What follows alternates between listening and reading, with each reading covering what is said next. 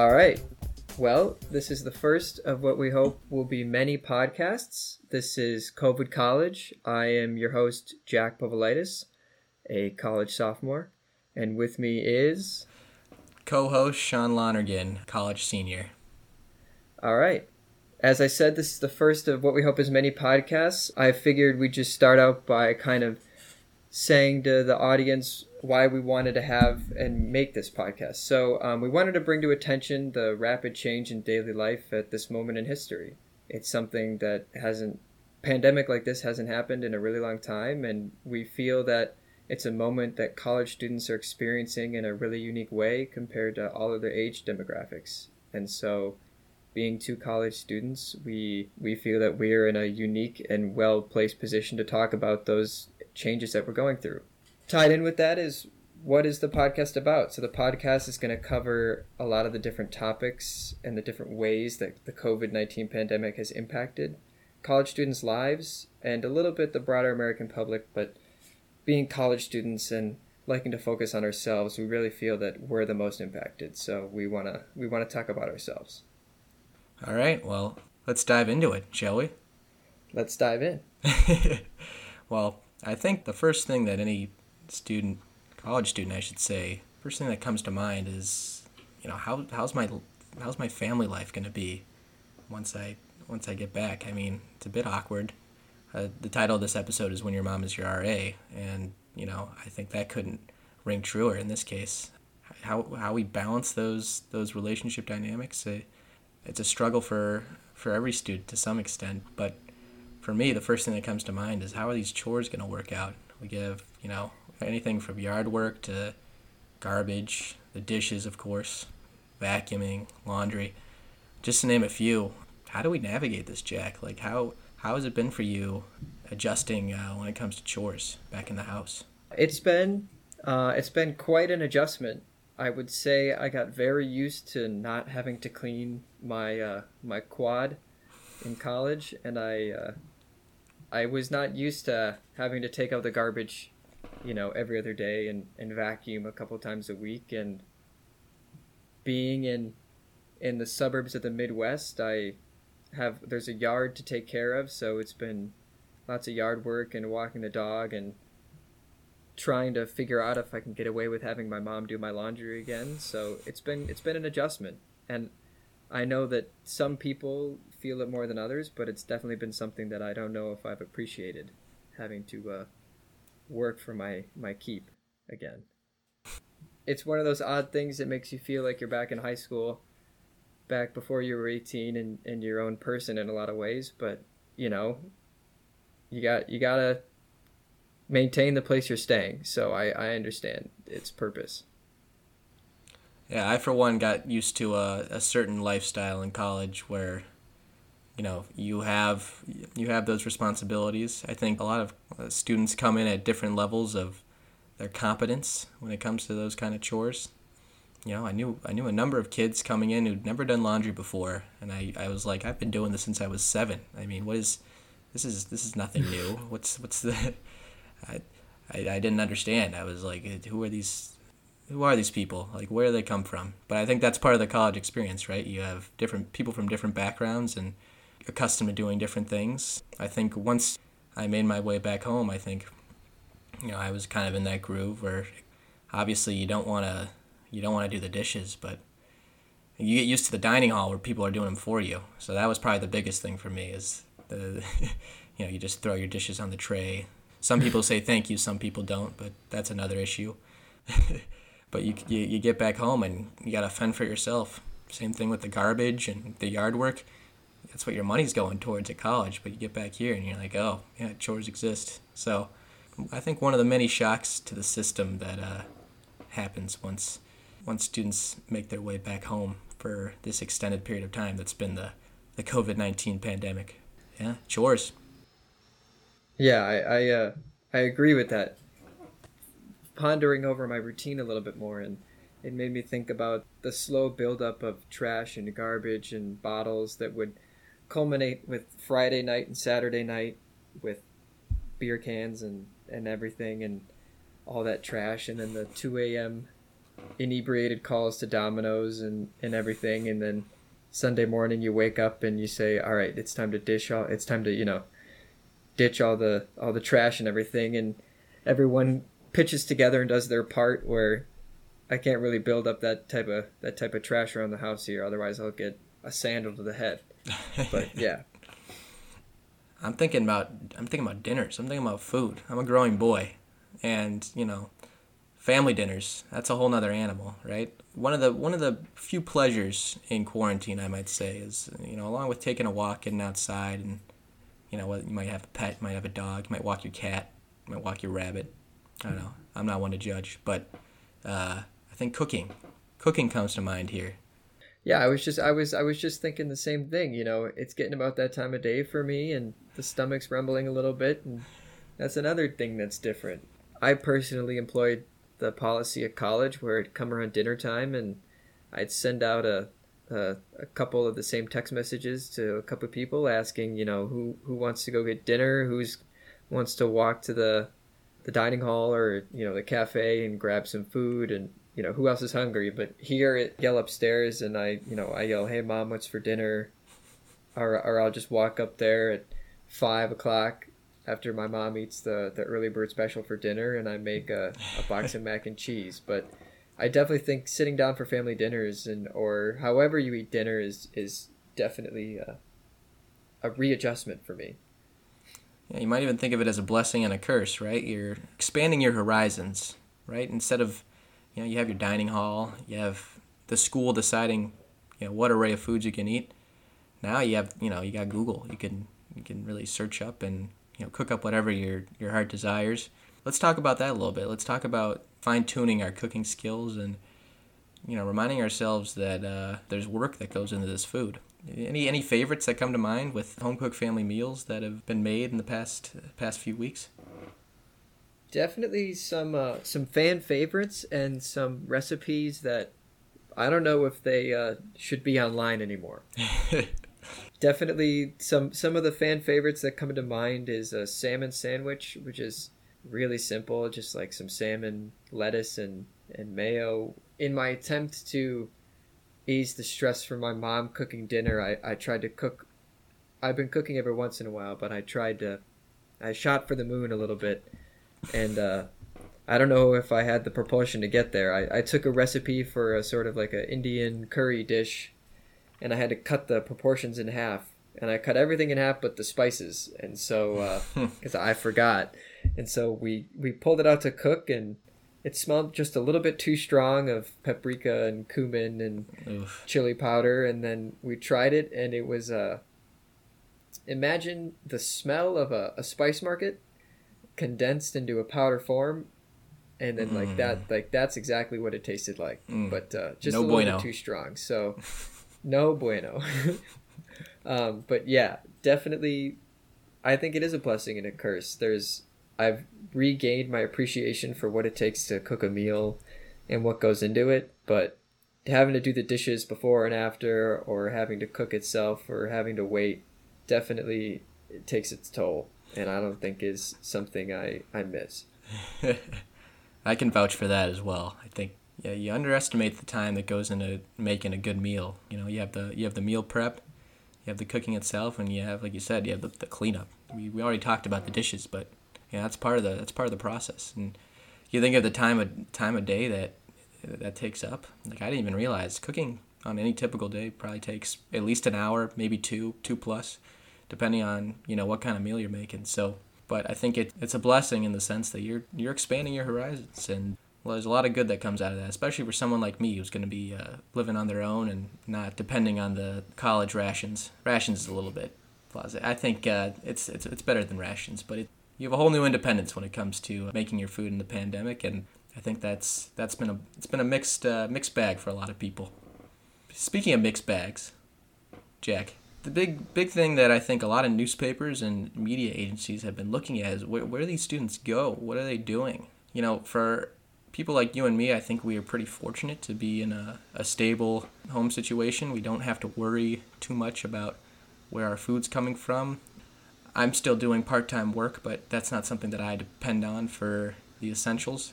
there's a lot of a lot of students who are out there who don't know where they'll be living, maybe in the next week, next month. They could be in a very, day-to-day living situation, and a lot of them are working quite a few hours. And then you tie into that the financial aspect, Trump bucks, if you will, of which we are beneficiaries of none, right? They got the $1,200 one, and since most of us are claimed by our parents as dependents on taxes, we don't get that. But we're too old for being a kid, right? We're too old for that. That's a 16 or under kind of deal. So we're missing out on all of it. That's led to a lot of frustration as well. That's a lot of money for someone like you and me. I mean, I had my plans ready to go, and then I read the New York Times one day, and I said, well, there goes that one. On to the next thing. I had a tough time getting over that one. What do you think about that kind of that situation, Jack? What comes to mind for you? You make a lot of really well said points there. I think one of the things on top of that comes to my mind is the international students at schools. I know that it's specifically, at Oberlin College where I go, that a lot of international students are in a situation where they could go home, but if they go home, they can't come back. And especially if schools are able to resume back in the fall, but they might not be able to be let back in to come to campus. So they're in this situation where they're still in the dorm rooms, they're still eating that dining hall food. They don't have a place to go to in the States, and they don't have a place, they can't go home. And so I think about those students who are kind of in this lockstep position where they can't move, they can't go forward, but they can't go back. But yeah, this kind of brings into the question is, are there things bigger than school in a person's life? And if there are, how does a school accommodate kids who have to come home and work to help their family make the mortgage bill or pay for the food or keep the lights on? Or how does a school help a student still go to online classes if they don't have a home to go to, or if they're in a situation where they have to go stay with a friend, So I think that it's a tough question, and I don't really think the answer is just to let those students, if the students need to just take the rest of that semester off, I think that that's what is the best option. But I think that, schools have been really creative with finding solutions, whether it's pre-recorded lectures or having a universal pass. But I definitely think that there are some options for students beyond just going into lectures 4 times a day, keeping that same routine, where maybe that student during the day has to go work. Maybe they have an essential working job now. So I think that there's a lot of tough questions to be answered in terms of where do students go and what are they doing. And that sort of brings me into something back in terms of home life. But before we get into that, we're just going to take a quick break, and then we'll be right back.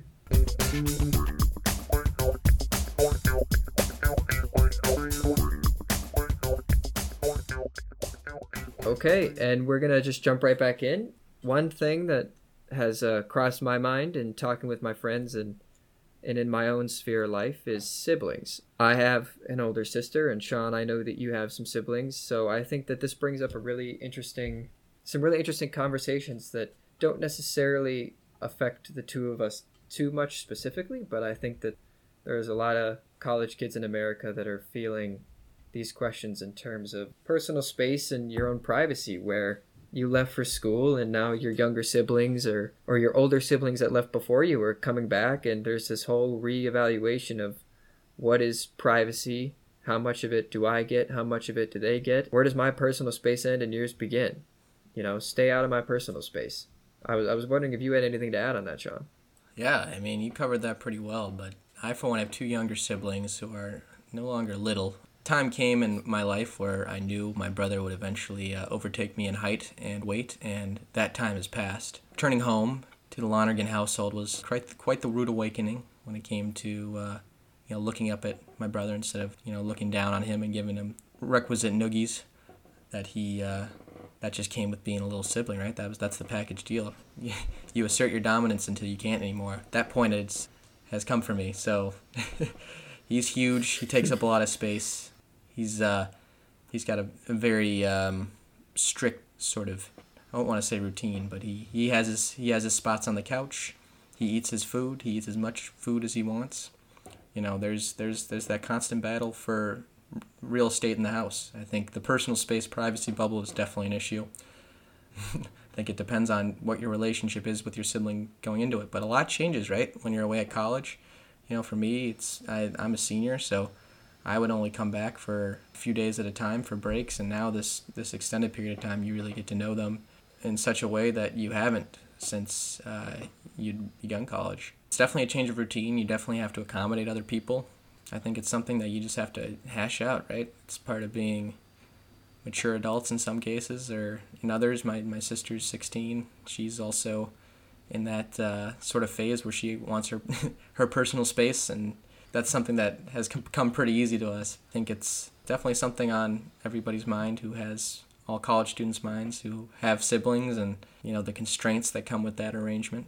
When it comes to things to do, I think one of the first things that comes to mind for me is we have Netflix, we have Hulu, we have HBO, the whole 9 yards. Depends on who you are, what your subscription package is, but I think a lot of people can relate to the struggle of trying to figure out the best thing to watch, because in times like these, it runs out pretty quick. And we know books aren't an option. That is clear. That if you're under 35, absolutely, you can't read. Absolutely, yeah. There's no reading outside of school. I think that's an unsaid rule for everybody. So the natural next step is what is there to watch?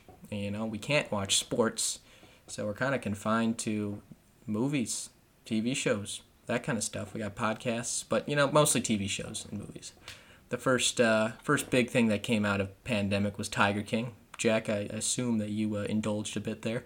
Definitely think I watched it in maybe a day and a half, if it even took that long. I remember several times going down to, quote, go to class, being a couple minutes late because Tiger King was just a little bit more important, which, listen, Joe Exotic he's a captivating guy, and you can't blame me for turning up to lecture a couple minutes late if, he walks in that tiger cage with one of those leopard print shirts on.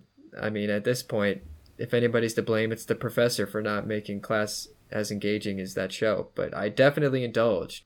I don't know if the show would have been such a cultural hit if we weren't all forced to do nothing but sit and watch TV. But I definitely think it's so weird to think that was the early quarantine days when we were still thinking, oh, there's a chance we could go back to classes, where now we're sitting here. It's already old news. People aren't talking about it anymore. But yeah, that feels like months ago. And that was maybe, 2.5 weeks ago as of now? Things happen quick in quarantine. It's been a weird last 6 weeks. Netflix is just kind of a microcosm of those decisions that you really didn't think you'd have to be making regarding how you're going to spend your time. I think most people have a lot of time on their hands.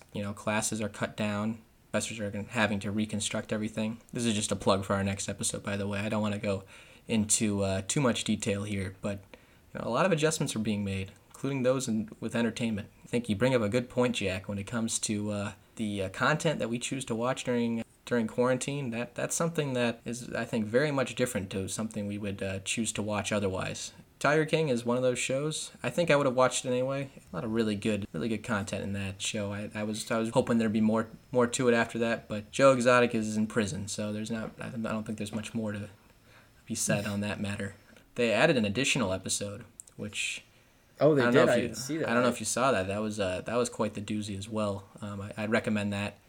It was kind of a post-mortem kind of thing where they interviewed everybody, not Joe Exotic, of course, just about every other big name in that show, and they kind of checked in on them. I think it was comedian Joel McHale. I think that was a good way to feed the yearning for the quarantine public for a little bit more of the Tiger King experience. So, but yeah, there's just a lot of stuff out there, and I think if there's any company or set of companies doing well, it's streaming services in this pandemic. So yeah, that leads us to our penultimate bit of the day before we close things up. God, what an idiot. And that, of course, is a name that we haven't mentioned today. It's hard to avoid his name when you're talking anything related to quarantine, as he has just about as much power as anybody in the world. That's the best Trump quote. As this podcast series progresses, we'll keep up on this, and I'm sure there'll be plenty to choose from. He's got a plethora of, I don't want to say good things to say, but certainly entertaining. Certainly things to catch your eye. We will definitely be checking back in on our friend. For sure. Jack, I'll turn it over to you. What was your best Trump quote of the last several weeks during quarantine? As you said, penultimate first attempt at looking at the many lovely things that our dear man in the White House has said. I reached a little further back to one that might have escaped many people's sort of comb of the news. But this was during a March 30th phone interview on Fox and Friends. President Trump said, I'm going to attempt a poor impersonation, but I get a lot of calls on the governors to call me, where we'll have all 50 governors, plus where we'll have some territories too. But we'll also have 50 governors. And then he goes on and he continues to say that I've had hundreds of governors call me about this pandemic. Now, I don't know how many of you are geography buffs or U.S. history buffs or just general knowledge buffs, but you may know or you may not know that there are only 50 states. And so for Trump to get the amazing number of 100 governors to call him, that sounds a little unlikely. I'm not going to put anything past him. He's clearly gets a lot of phone calls, so it might just be possible that 50 extra governors gave him a call. That's my quote. Perhaps. Curious to hear which quote that you have found for us. Well, in a similar vein, I think it's coming up on 2 weeks now. There have been a number of movements across the country at state capitals, Texas, Michigan, Ohio, to name a few, with calls to liberate the country. I don't want to go into the details. Trump was a fan of this. We saw a number of tweets, and all caps, of course. The all caps on these Trump tweets are absolute necessities. That's how you get maximum attention from the public there. How else would we know that he cares? Exactly. He's just trying to communicate his excitement, his pure excitement of what he's saying. And he was just one after the other. Liberate Minnesota. Liberate Ohio. Trump seems to be behind these movements that are anti-establishment. That's the big irony with Trump, right? The anti-establishment president. But no, he wasn't done. Once, I believe it was Georgia announced they're going to be opening up soon. Trump wasn't too much of a fan of that. I'm saying best Trump quote. I'm going to paraphrase here, but he said, that's not happening. You can't be doing that. A little bit early for that. A little bit early. I think if there's one person in the world, you wouldn't be surprised saying that it is Trump. Quite the individual we got there. Quite the intellectual, I will say. Agreed. It almost feels as though, with that quote, it seems as though Georgia was giving him exactly what he wanted in supporting him there. And he doesn't just want the states to come forward and say, no, we'll give you what you want. He wants to have to fight for it. He wants to work for it. And so it almost seems like he got what he wanted too easy. And so it turned sour too fast for him. Right. He's a champion of the people, and he's a rebel. That's for sure. He is a rebel. Anyway, that ends our Trump bit for the day. That'll be coming back each and every episode right at you. So we're going to close with a little bit of a sneak peek for episodes to follow. Now, I already hinted at it a bit, but next episode is going to focus specifically on college from afar. So we're going to be focusing on classes, Zoom education, that kind of thing, talking about how that's been working out for us personally and how we think it's going to work out going forward. Next, we're going to be talking about unhealthy and healthy habits that we've acquired throughout this quarantine. Following that, we're going to have a little social life episode. This is probably going to be a two-parter. We're going to talk a little bit about hookup culture, stay in touch with friends, all that jazz. Extracurricular activities to follow, so sports, anything outside of school, we'll be covering that. Graduation, the following summer, that's another topic we'll be covering. And then looking to the future. So for Jack, he's only a sophomore. He'll be going into his junior year, so it's going to be a little bit different for him. And then for me as a graduating senior, what's life in the real world going to look like in the long term following this pandemic? That's what we're looking to discuss and give a little bit more intel on in regards to that. So there you have it, folks. That's what it looks like going forward. From Jack and myself, we would like to thank you for listening. Yeah, this is COVID College. Till next time, signing off. This is Sean. We'll see you next time. This is Jack. Cobood College is written and produced by Jack Popolitis, Sean Lonergan, and Sydney Popolitis. The show is edited by Sydney Popolitis, and the cover art is made by Grace Martin. The intro music is made by Kevin McLeod.